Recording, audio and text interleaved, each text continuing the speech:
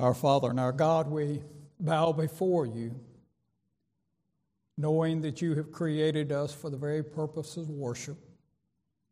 And we have sought to worship you through hymns and songs and prayers already. We pray, Father, that it is acceptable in your sight because of the work of Christ who intercedes on our behalf to present our worship to you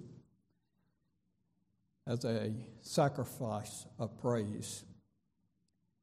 We come also asking that you forgive us, for we know that we are sinners in need of your grace in each and every day.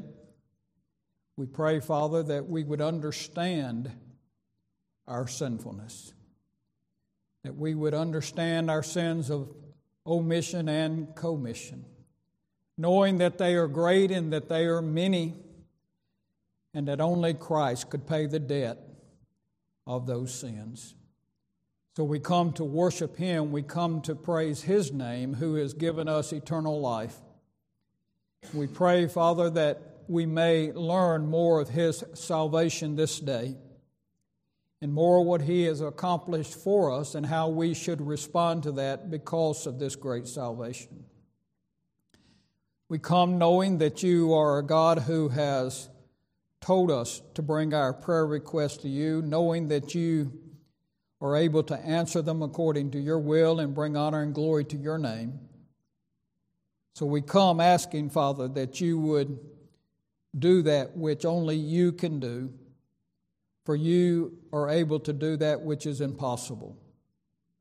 So we come to a sovereign and mighty God. We ask, Father, that you would continue to work in our midst and bring about healing in the lives of those who are ill. We thank you for Brother Fonzo being able to return, and we pray that you continue to strengthen his body from his surgery. We pray for Allison as she has surgery tomorrow, that your hand would be upon her body and that you would guide the surgeon and that would be successful. We pray for Lynn Jones and his family and the loss of his aunt. Pray that you would bless them with the comfort that comes only from you. Pray that as those who attend this funeral, that they would be mindful of how short life can be.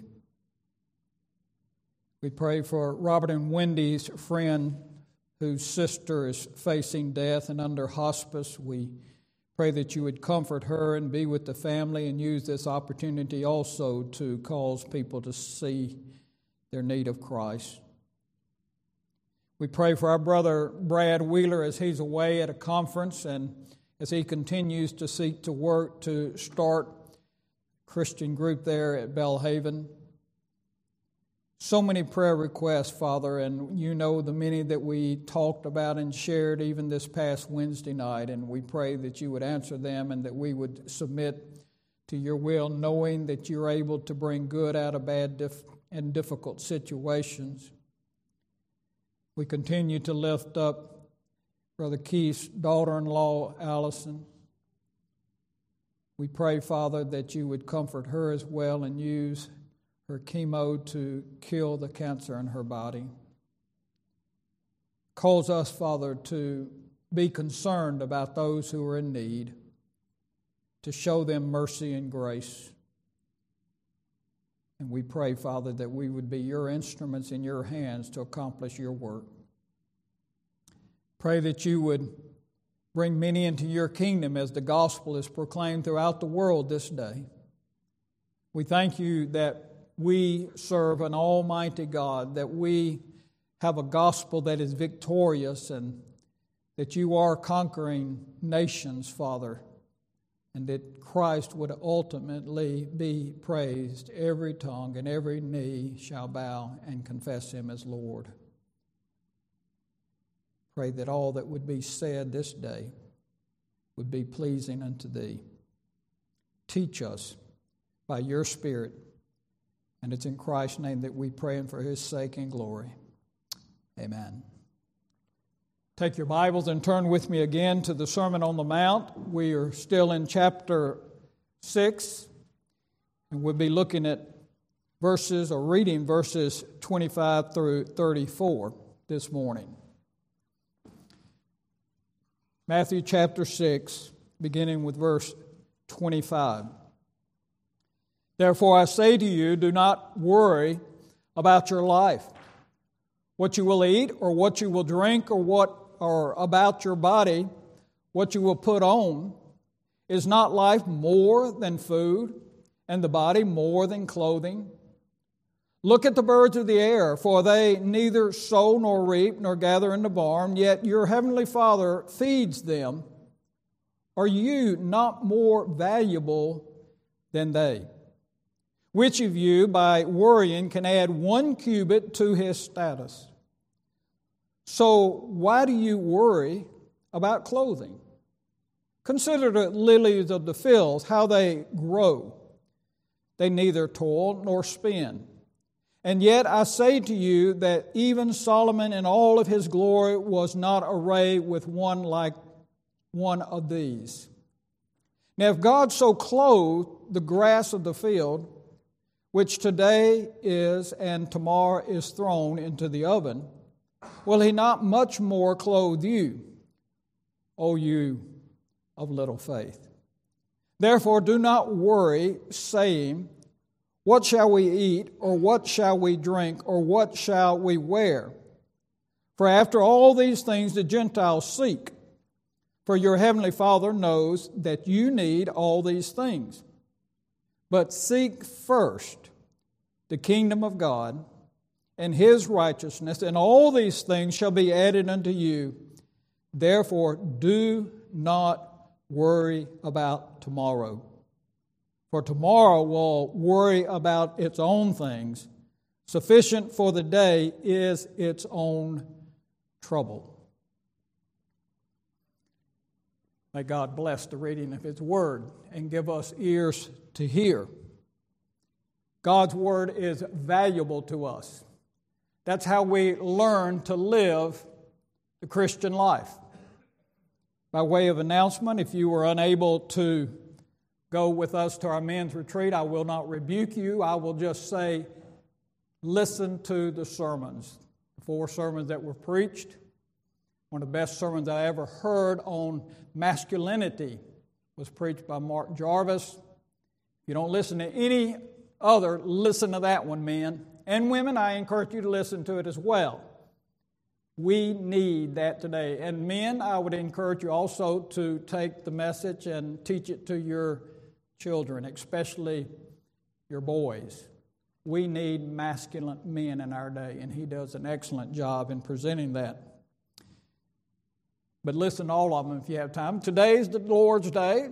We're to spend the Lord's Day in thinking on Him, thinking on His Word, meditating on His truth. What you hear this morning in the sermon, you need to meditate on it this afternoon. But also, I'd encourage you to listen to one of these sermons. Take one. If you don't listen to all 4 today, take one each Sunday for the next 4 Sundays and listen to them. Men need to be men. Men need to be godly men. Men to raise their families in a godly home. So I encourage you. That's the commercial. It's easy to see that Jesus, in these particular verses that we just read a moment ago, is urging His followers to do what? I think that our children ought to be able to answer that question. To not worry, right? And He gives us specific reasons why we should not worry. He knows that worrying can be a real problem for true Christians in this world. Now, we're dealing with Christians. He's saying that Christians can have a problem with this sin of worrying. And Jesus begins this particular section of His sermon. We could say this is point number 8, I guess. Do not worry about your life, there in verse 25. And it can be translated, don't be anxious. Don't be stirred up over things. We all understand what worrying means. And He's saying that as His followers, you are not to get stressed out over the things of this world. Now that's easy to say, right? How do we apply it? I mean, the lawgiver, the sovereign God of our life, that is who is speaking these words to us. The one who created us, the one who is able to supply every need that we have, the one who comforts us, the one who is our helper in all things, He is the one that is giving us these words. The one who gives us joy in this life. And he who has ears to hear, hear it. Take no thought for your life, nor yet for your body. Now, it'd be one thing if your boss said those words to you. It'd be another thing if your wife said those words to you, or your co-worker, or a friend, or your parents, or anyone else. But this is the Lord Jesus Christ, who has all authority given to you. The Lord of Lords is telling you and me to not worry. So our ears ought to perk up when He speaks. You know, we've all seen that commercial. I don't know if it's on TV anymore. I don't watch commercials. I hate commercials. So I kind of delay my program. So therefore, when a commercial comes up, I sped through it and go to the next segment. E.F. Hutton, remember that commercial? When, I think it was E.F. Hutton, if I'm right. Anyway, when speaks, everybody listens. And that ought to be here. When Jesus speaks, we ought to all listen. We ought to perk up and heed what is spoken. And this particular subject concerns every single one of us. Of course, there's various degrees for each of us as far as guilt is concerned, but yet it applies to all of us, namely worrying over material things, having anxiety about the future, what the future holds. But we must see that this worrying that Jesus is speaking of, to do it is very dishonoring to God. It's a sin which we need to be conscious of. And often we don't even think about this being a sin. So therefore, if we don't think about it being a sin, we don't confess it as a sin, we don't repent of it as a sin. We don't see that we need to seek grace so that we might be able to avoid this particular sin. The very fact that Jesus prohibits it reveals the high calling of a Christian and how different he is from those who are in the world. Jesus speaks of the Gentiles here. Of course, he's not excluding the Jews, but he's speaking of the Gentiles and how they live and how we are to live differently. A lost man doesn't really care about what Jesus taught. They may say they care, but they don't really care. They're not going to take God's word and apply it to their life. They have no desire to do that. He doesn't even consider anxiety as any kind of sin. He doesn't consider really any sins in his life. So anxiety would be something he wouldn't even think of. It's just a way of life for him. Staying up, working late at night, planning for the future, worrying about all things. That's part of his life, and he just accepts it that way. But not only is it a sin, we must see that it is a great sin.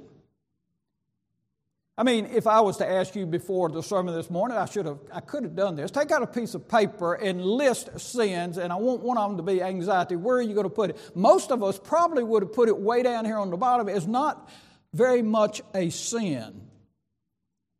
Now, why is it a great sin? Well, we're going to consider that as we study this passage. To worry about future needs, or that you may suffer from lack of having something, is to be guilty of unbelief. You say, what do you mean, Pastor? Well, what it does, it calls into question the goodness of our Creator. It calls into question His care for you. See, what you're worrying about, am I going to be taken care of? So you're missing that, yes, God's going to take care of you. It's unbelief that God is going to take care of you. It reveals a lack of faith in His wise and providential care for you. It betrays doubt of our Heavenly Father's love for us concerning us as His children. As we shall see, such anxiety of mind is in reality covetousness.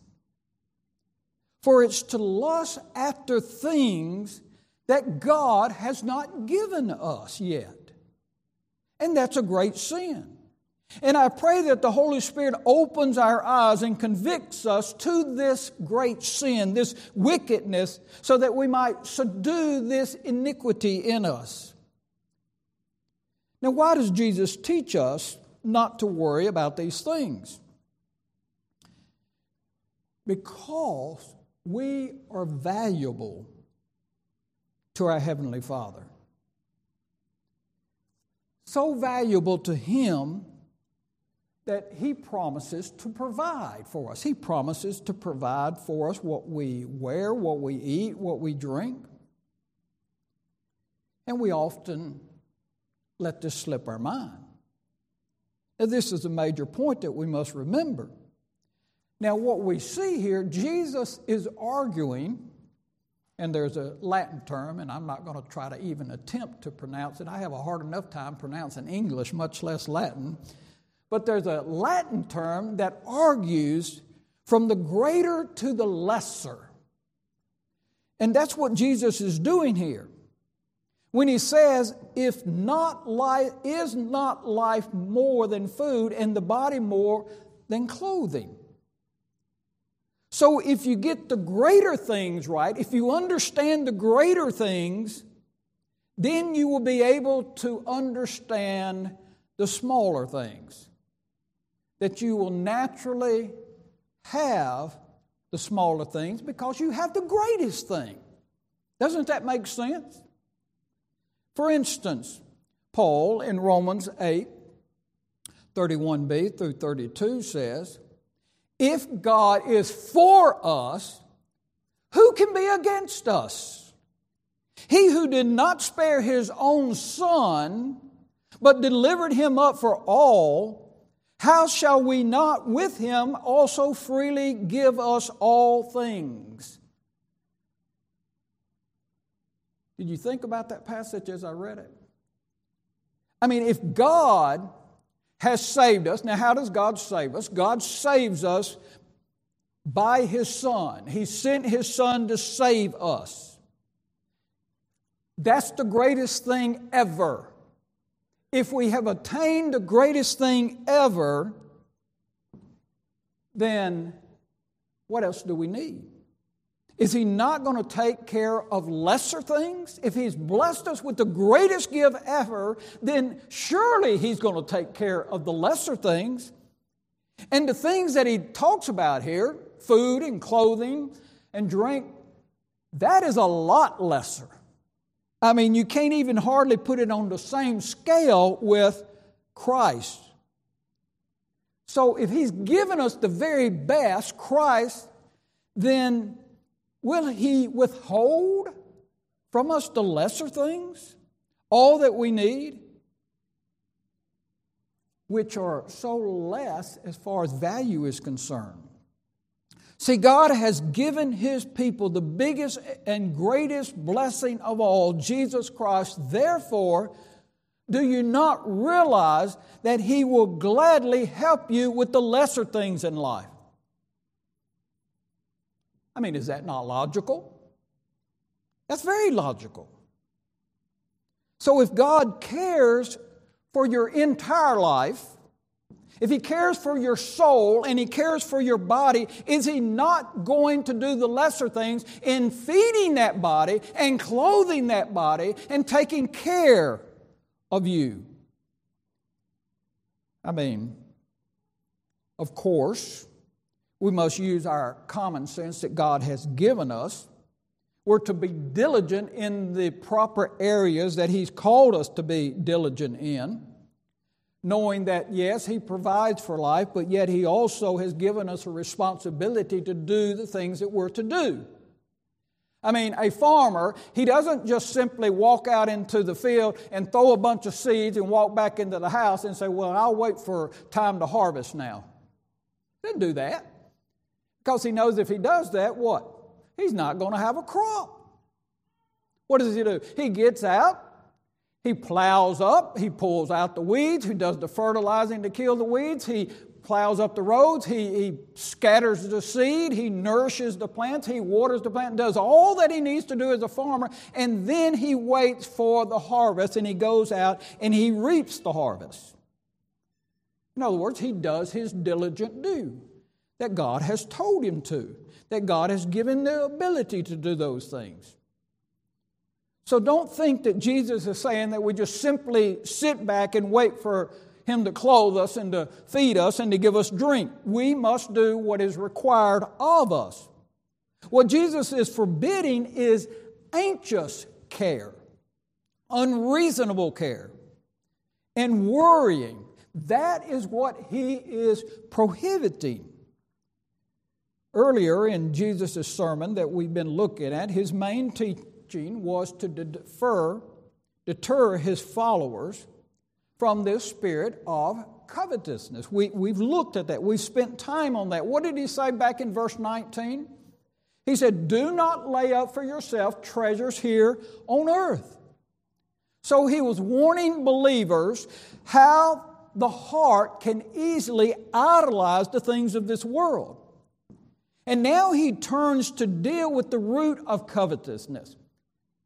The root of covetousness is anxiety. Anxiety over the things in life, especially for such things that are necessary for this life, for us to maintain a healthy livelihood. And he continues that same train of thought that he spoke of in those verses, beginning there in verse 19 all the way down to verse 24 that we've looked at.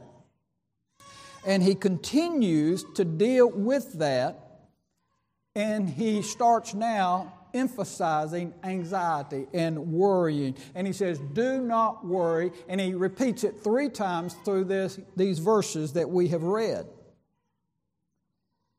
which not only reveals the importance of this precept, but also shows us, in repeating it 3 different times, how slow we can be in heeding this appeal. What do I mean by that? There's times we can be hard-headed, right?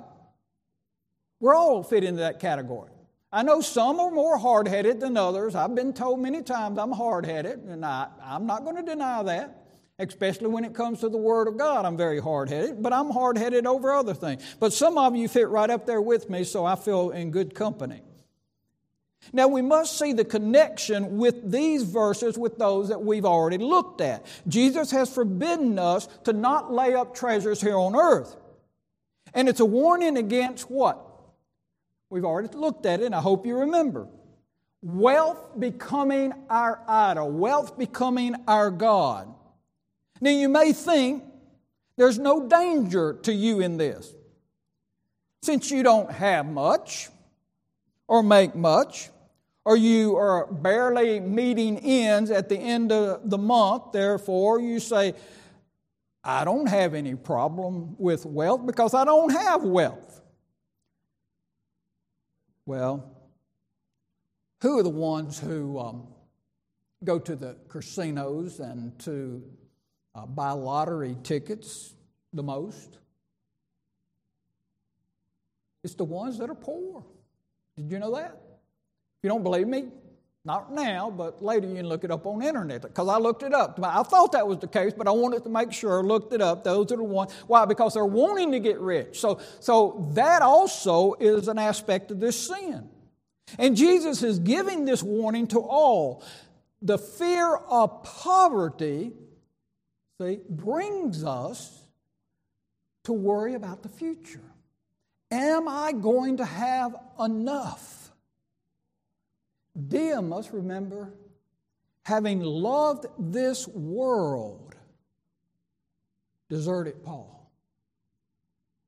This temptation to forsake Christ for this world, for things, the cares of this world, earthly needs, can easily draw us in, can easily ensnare us and cause us to be distrustful and distracted from our main task. It can cause us to fix our heart on earthly things rather than heavenly things. So Jesus urges us not to worry about our life, but to remember God, our Heavenly Father, is trustworthy. There's no one that is more trustworthy than God. And we must remember that. Now that's our introduction to this passage. Now, I know none of y'all thought we were going to get all these verses this morning. Matter of fact, we're really going to look at just one verse, and that's verse 25 that I've already read and emphasized. But we only have 2 points this morning that I want us to look at, and I want us to see these 2 truths which should encourage us to trust our Heavenly Father at all times so that we bring honor and glory to His name by our actions. First, Jesus teaches that the entire life of God's children are under God's care. So, don't worry. Your life is under His care, so there's no need to worry. When we talk about being cared for, we need to realize that there's 2 kinds of care. First, a godly and reasonable care. And second, then there's that suspicious and unreasonable one. And God requires us to diligently work and manage our life, to not be lazy and not depend on others, but to depend on Him. Now, it's sad to say that our government back in the 60s did a great harm to our society in beginning to give out money and the program that was developed, welfare. They had good intentions, there's no doubt. Government always has good intentions, right? But it's amazing how their good intentions always end up causing disaster, and it did. But as Christians, we must not be overly preoccupied with the consideration of providing for our future needs. I'm not saying that you're not to consider the future. Remember, we looked at that earlier in an earlier sermon, how diligent the ants are in preparing for winter. But it reveals a lack of trust in God's providential care if you put too much emphasis on it, as the rich farmer did in building bigger barns and storing up and thinking that he'd be able to just sit back and enjoy life. This doesn't mean that we can be wasteful with what God has blessed us with. We are to be good stewards of all that God has given us. America is probably the most wasteful nation in the world. Visit some other countries and you will understand what I'm talking about. We throw away more food than any nation in the world. If you don't believe me, today, stand by the garbage can. You've seen me standing there stacking plates so that we can get more plates in the bag and we won't have to use more bags. You say, well, Pastor, we got plenty of bags. I'm saying don't be wasteful. I mean, 1 cent, add another cent, and you keep adding. Be good stewards of God's money. I mean, what we have to understand is that as a nation that is so blessed, you can end up being wasteful. We're so blessed. We have so much. I mean, why are people standing at our borders today trying to get into this nation? They know how blessed nation we are, and they want to enjoy the blessings that we have received. I mean, what other country in the world has people, I'm talking about thousands, even millions, trying to get into the country besides the United States? God has blessed this nation, and we must be wise with what He has blessed us with, or one day we may be bankrupt as a nation. Now, this again is something that we must understand, that all blessings come from the hand of God. That He is the one that has abundantly blessed him, and therefore He expects a lot from us. Those who are blessed are to bless others. Another way of commercial, as you read the newsletter, and I mentioned it a couple of sermons ago, is our opportunity that we're going to have to be able to help Pastor Tiago and his church as they renovate for the seminary there, the third floor. And I encourage you, as I did in the newsletter, to pray about that. Pray what God would have you to give. Give of your abundance. Or even if you have to sacrifice for this wonderful work that is being done there in Portugal, because God has blessed us abundantly. And Jesus says, don't worry about your life. Don't worry about your bodily needs. We must be submissive to His Word and understand that the welfare of our souls is more important than the things. Temporal things must never override spiritual things. And we must honestly seek those things that we need in life, praying that God might be pleased to bless us and prosper us according to His providence. Why? So that we might do more in the kingdom of God. I hope that you're objective. I hope your objective is not to make more and more money so that you can have bigger and better houses and cars and furniture and all of those things. I hope your objective is that you pray that God would prosper you so that you are able to use your money in the kingdom work. That's what's important. Kingdom work. Using it to bring honor and glory to God. Using it so that God might raise up men to preach the gospel and send forth missionaries so that the gospel might spread throughout the world and others be brought into the kingdom of God. We must learn to be satisfied with the things that God gives us and our abundance to be used for His kingdom work. Christ is not forbidding us to look ahead and make provision for the future, but He's forbidding us to constantly preoccupy our minds about the future with concerns about things. There are those who are constantly investing and looking at their vesting. I know of a man, I was told of a man, that every day, that's all he'd do, spend most every day looking at his investments that he had made. Man, what a boring life that must be. But yet that's his God, see? That's all he wants to do. Being so worried about what the future holds that you forget about what you should be doing in the presence. Being involved in the kingdom work. So that fear and anxiety and unbelief is forbidden.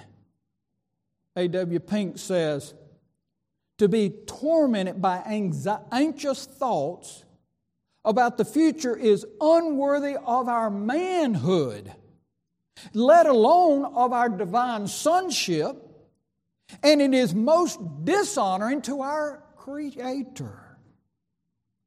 So let us keep that in mind. Notice again what he says there in verse 25.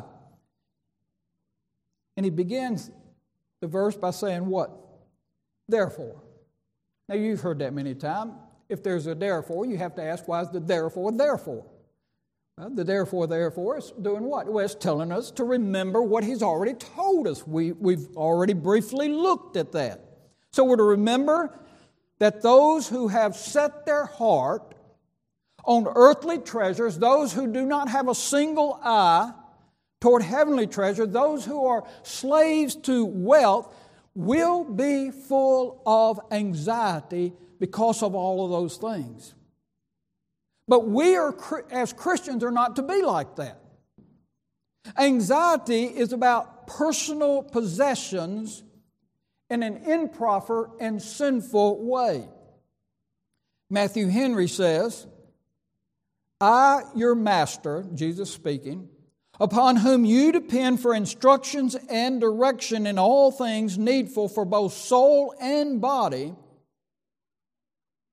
so as to command your attention, I say, as the Lord and sovereign of your heart, he says it as our comforter and helper of our joy. So again, he's emphasizing who it is that is speaking to us, that Jesus teaches us that all of our concerns about the future should not disturb our joy in God. It should not destroy our peace in Christ. For he knew, or we know, that he is in control of all things. And anxiety will lead our hearts away from our Heavenly Father. And it will produce distrusting our Heavenly Father, which I've already said is a great sin. Distressing fear is prohibited by Christians because of what it does to us and what it does to our testimony of God. Instead of relying upon God's providence for blessing, it is to distrust God, revealing a covetous heart. And this often leads to dishonoring God in some worldly, sinful way. I mean, how often have you heard of someone embezzling money? Now, why do they do that? Most of the time because they have got in debt. And they see that's the only way that they can get out of the debt that they're in. As the Scripture says, the cares of this world. I mean, we've all recently been bombarded by a long trial of Alex Murdaugh. Did you hear how much money he stole from others, his law firm? $8.8 million. And what did that sin lead to? That sin led to him murdering his own son and his own wife. The prosecutor said that he did it to attempt to distract and delay the investigation into his growing financial problems. How sinful to kill two individuals that he should have loved dearly so that his sin of financial problems would be covered up. Do you see how great a sin it can be? Second, God cares for his children very specifically. Notice again what he says there in verse 25.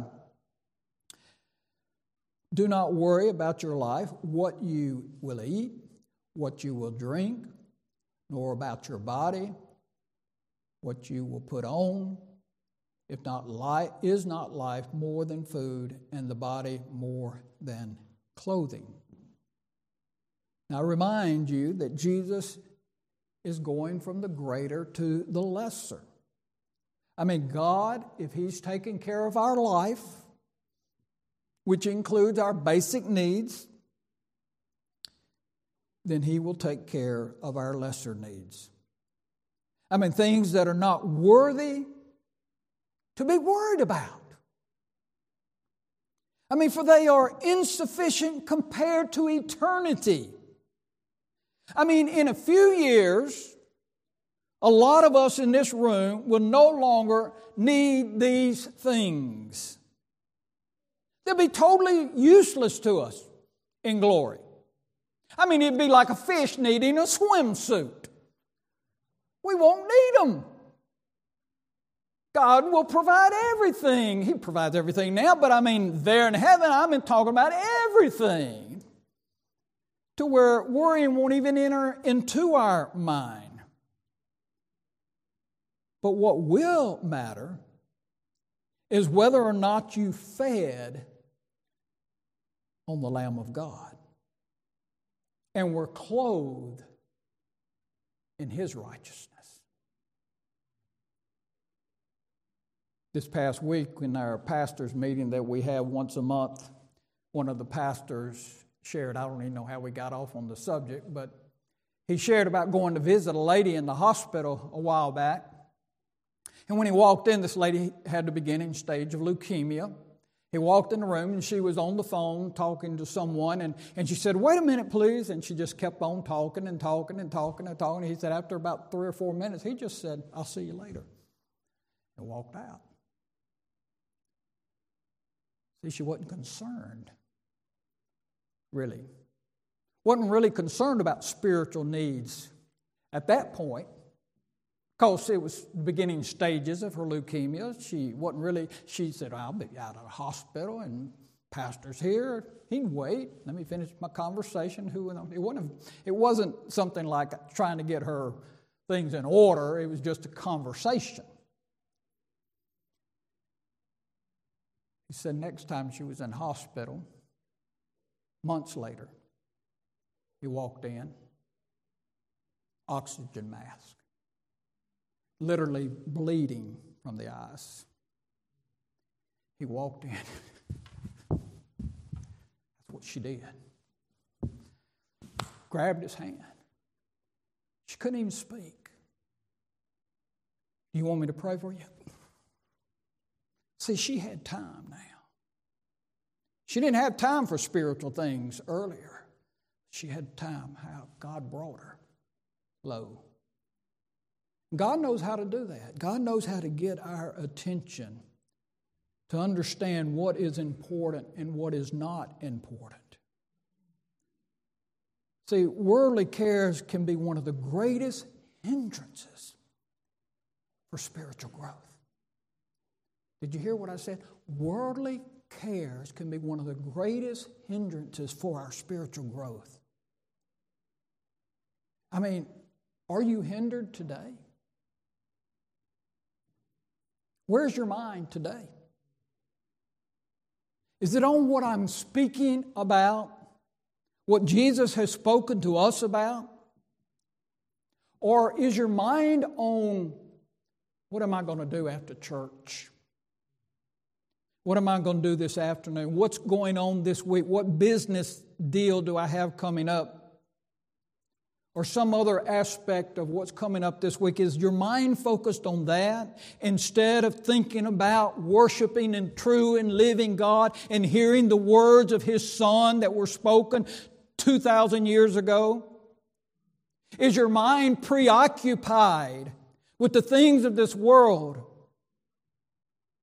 If it is, you are committing idolatry today, this moment, in this worship service.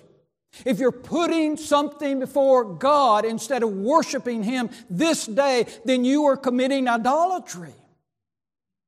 I mean, how often we dismiss this sin and think that it is a small sin. God does not see it as a small sin. If you don't believe me, go and read the Old Testament and see how often God punished Israel for this sin of idolatry. Time and time again they were punished because they neglected thinking upon God and what God had said to them. But not only in the Old Testament we see that, we see it at the very beginning of the New Testament. And the New Testament church, remember there in Acts chapter 5, there was Ananias and Sapphira, and they sold this property, and they brought it and presented it as if they were presenting all the money. Remember that? Why didn't they present all the money? This sin. Oh, we need to keep some back for us. I mean, nobody had told them they had to give all of it. If God had laid on their heart to give all of it, they should have given all of it. But to try to resist by just making it everybody believed that they were giving all that they had sold and made off of the property. It showed that their hearts were not right with God. They were, first of all, doing it for show. And second, they were keeping as much as they could for the future and not trusting God. I mean, how often we dismiss this sin. The parable of the sower helps us to understand this sin. For we see clearly that the cares of this world and the deceitfulness of riches choke out the word, and he became what? Unfruitful. Why? The cares of the world, the deceitfulness of riches, and became unfruitful, did not bear forth any fruit. If you don't bear forth any fruit, guess what? You're not a Christian. And we see that worrying about things is fatal to one's spiritual fruitfulness. And it's troubling. It's troubling that our minds are so often geared to being distracted by things. Anxiety is frequent in our lives. What do you think about when you lay your head on the pillow at night?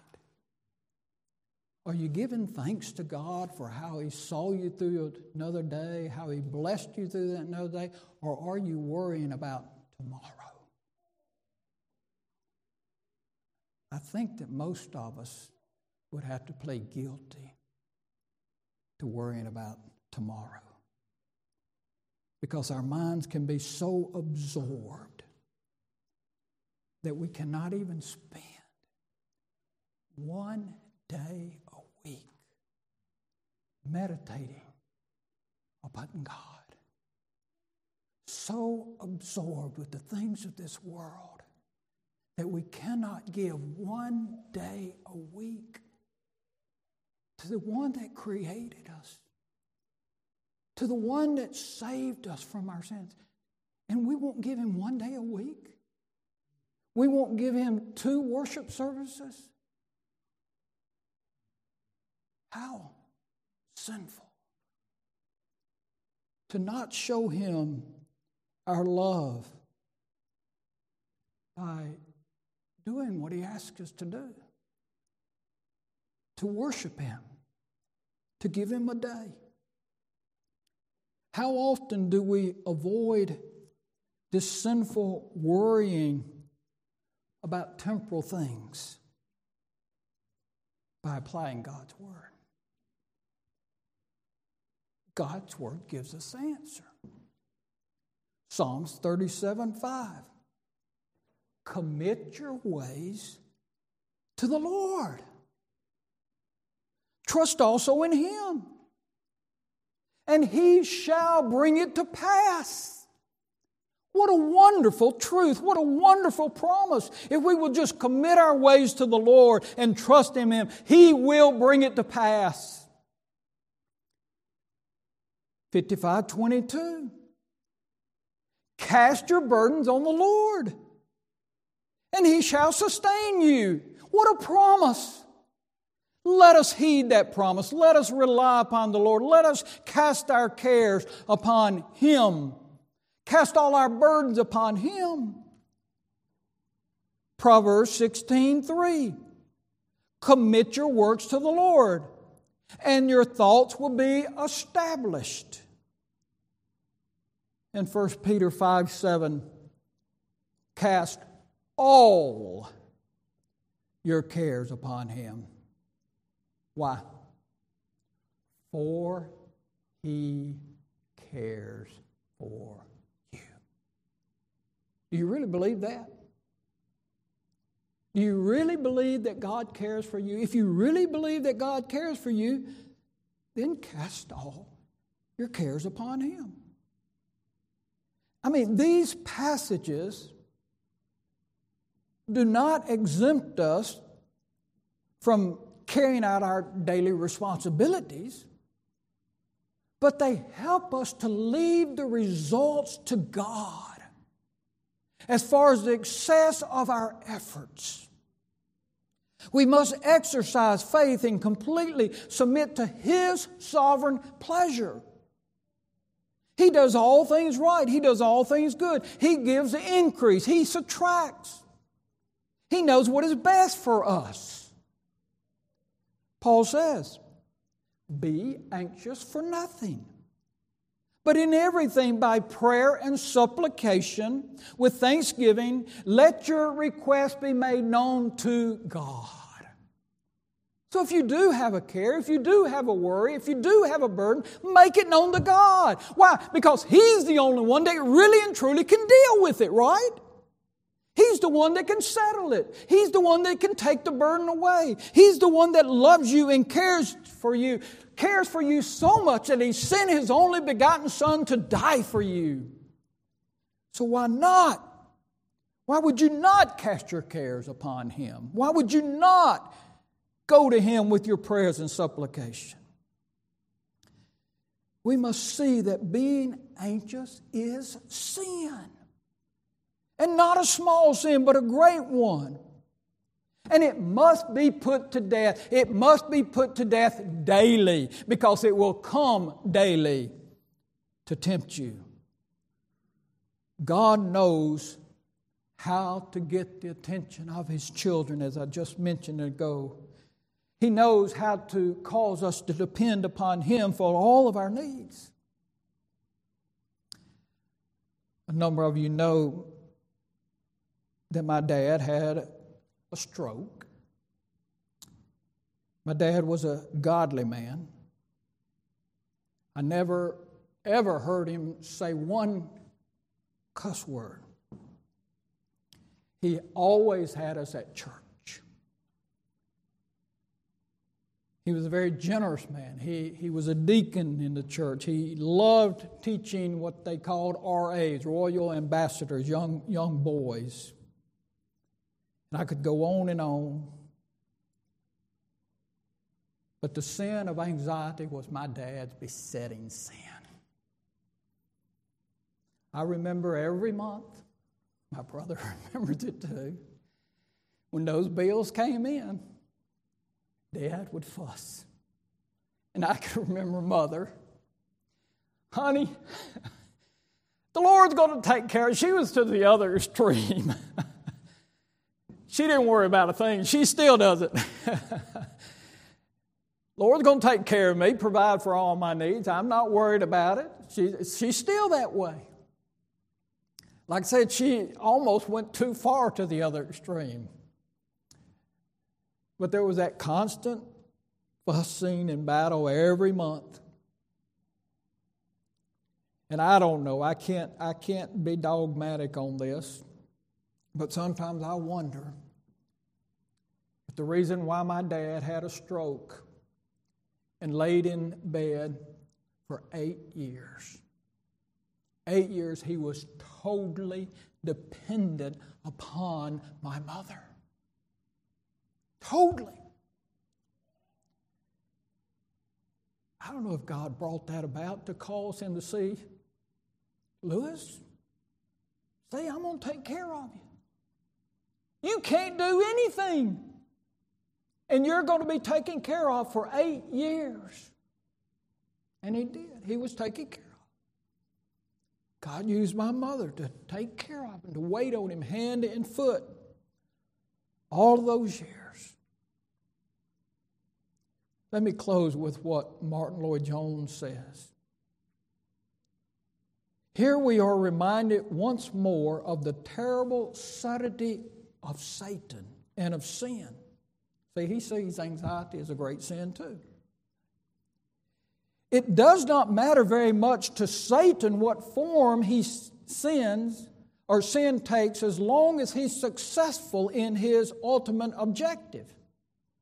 It is immaterial to him whether you are lading up treasures on earth or worrying about earthly things.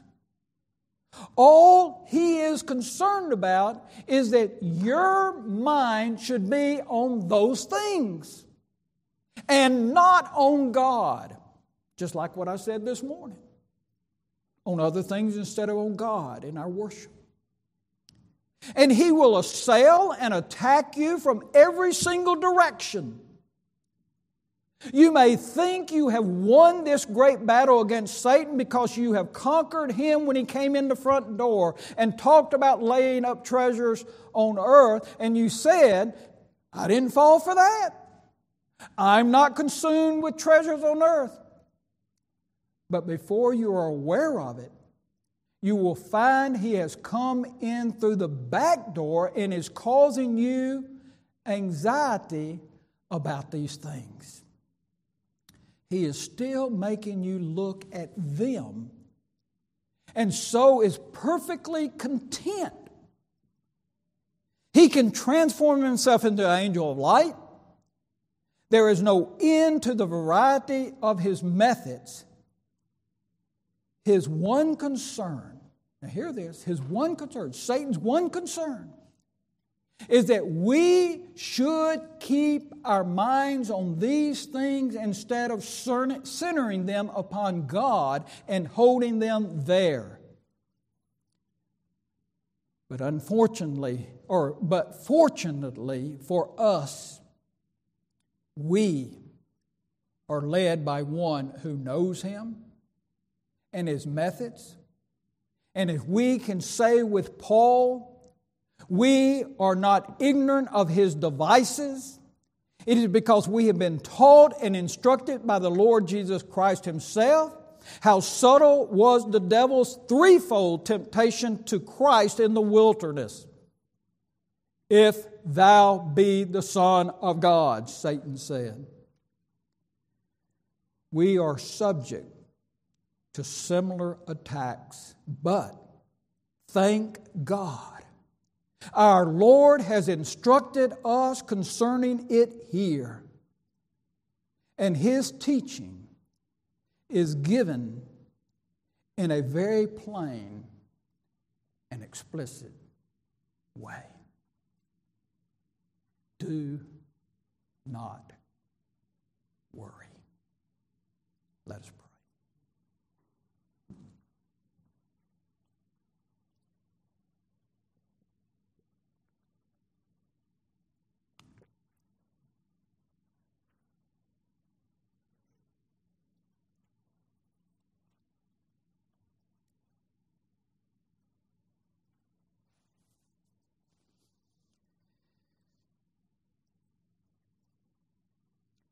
Father, we know, as we have seen, that this is a great sin in the life of many Christians. Cause us to see that so that we might confess it and repent of it. Cause us to see how trustworthy You are as our God. Cause us to see how You have provided for us in the past, that You have blessed us abundantly. So why would we ever question the future and Your blessings? Forgive us, Father, for our doubt. Forgive us for our mistrust. Forgive us for our sins. And strengthen us by Your Spirit so that we might be used of You to testify to this world of Your worthiness, of Your sovereignty, of Your grace and of Your mercy. And I pray, Father, for those who would sit under the preaching of Your word this day that do not know this Lord and Savior who has all things under His authority. May today be the day of salvation, that they cry out to You in repentance and in saving faith. Do not allow them, Father, to ignore these truths, to ignore the slavery that this world brings about, but cause them to see the seriousness and to understand the truth that today is the day of salvation. Turn them to Christ. Turn them away from their sin. And Father, as we come now to observe the Lord's Supper, this ordinance which you have given us, prepare our hearts, Father. To prepare our hearts as we remember what Christ has accomplished on our behalf. For we know that we never could have been good enough, righteous enough to be accepted in your sight.